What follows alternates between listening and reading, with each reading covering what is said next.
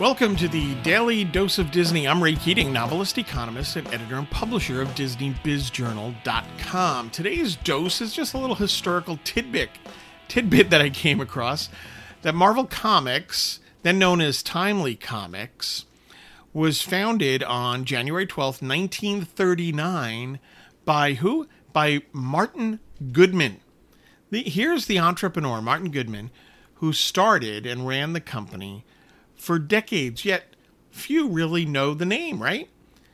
Quite frankly, it's all about Stan Lee, and that's fine. I love Stan, right? But Goodman, who had a long and sometimes less than innocent career in publishing, he was the businessman behind the company and its growth actually into the early 1970s. And, you know, this is the man that saw the market clear enough in terms of when it was time to strike with superhero comic books, and he hired some of the greats in the industry: Stan Lee, Jack Kirby, Steve Ditko, Don Heck, Dick Ayers,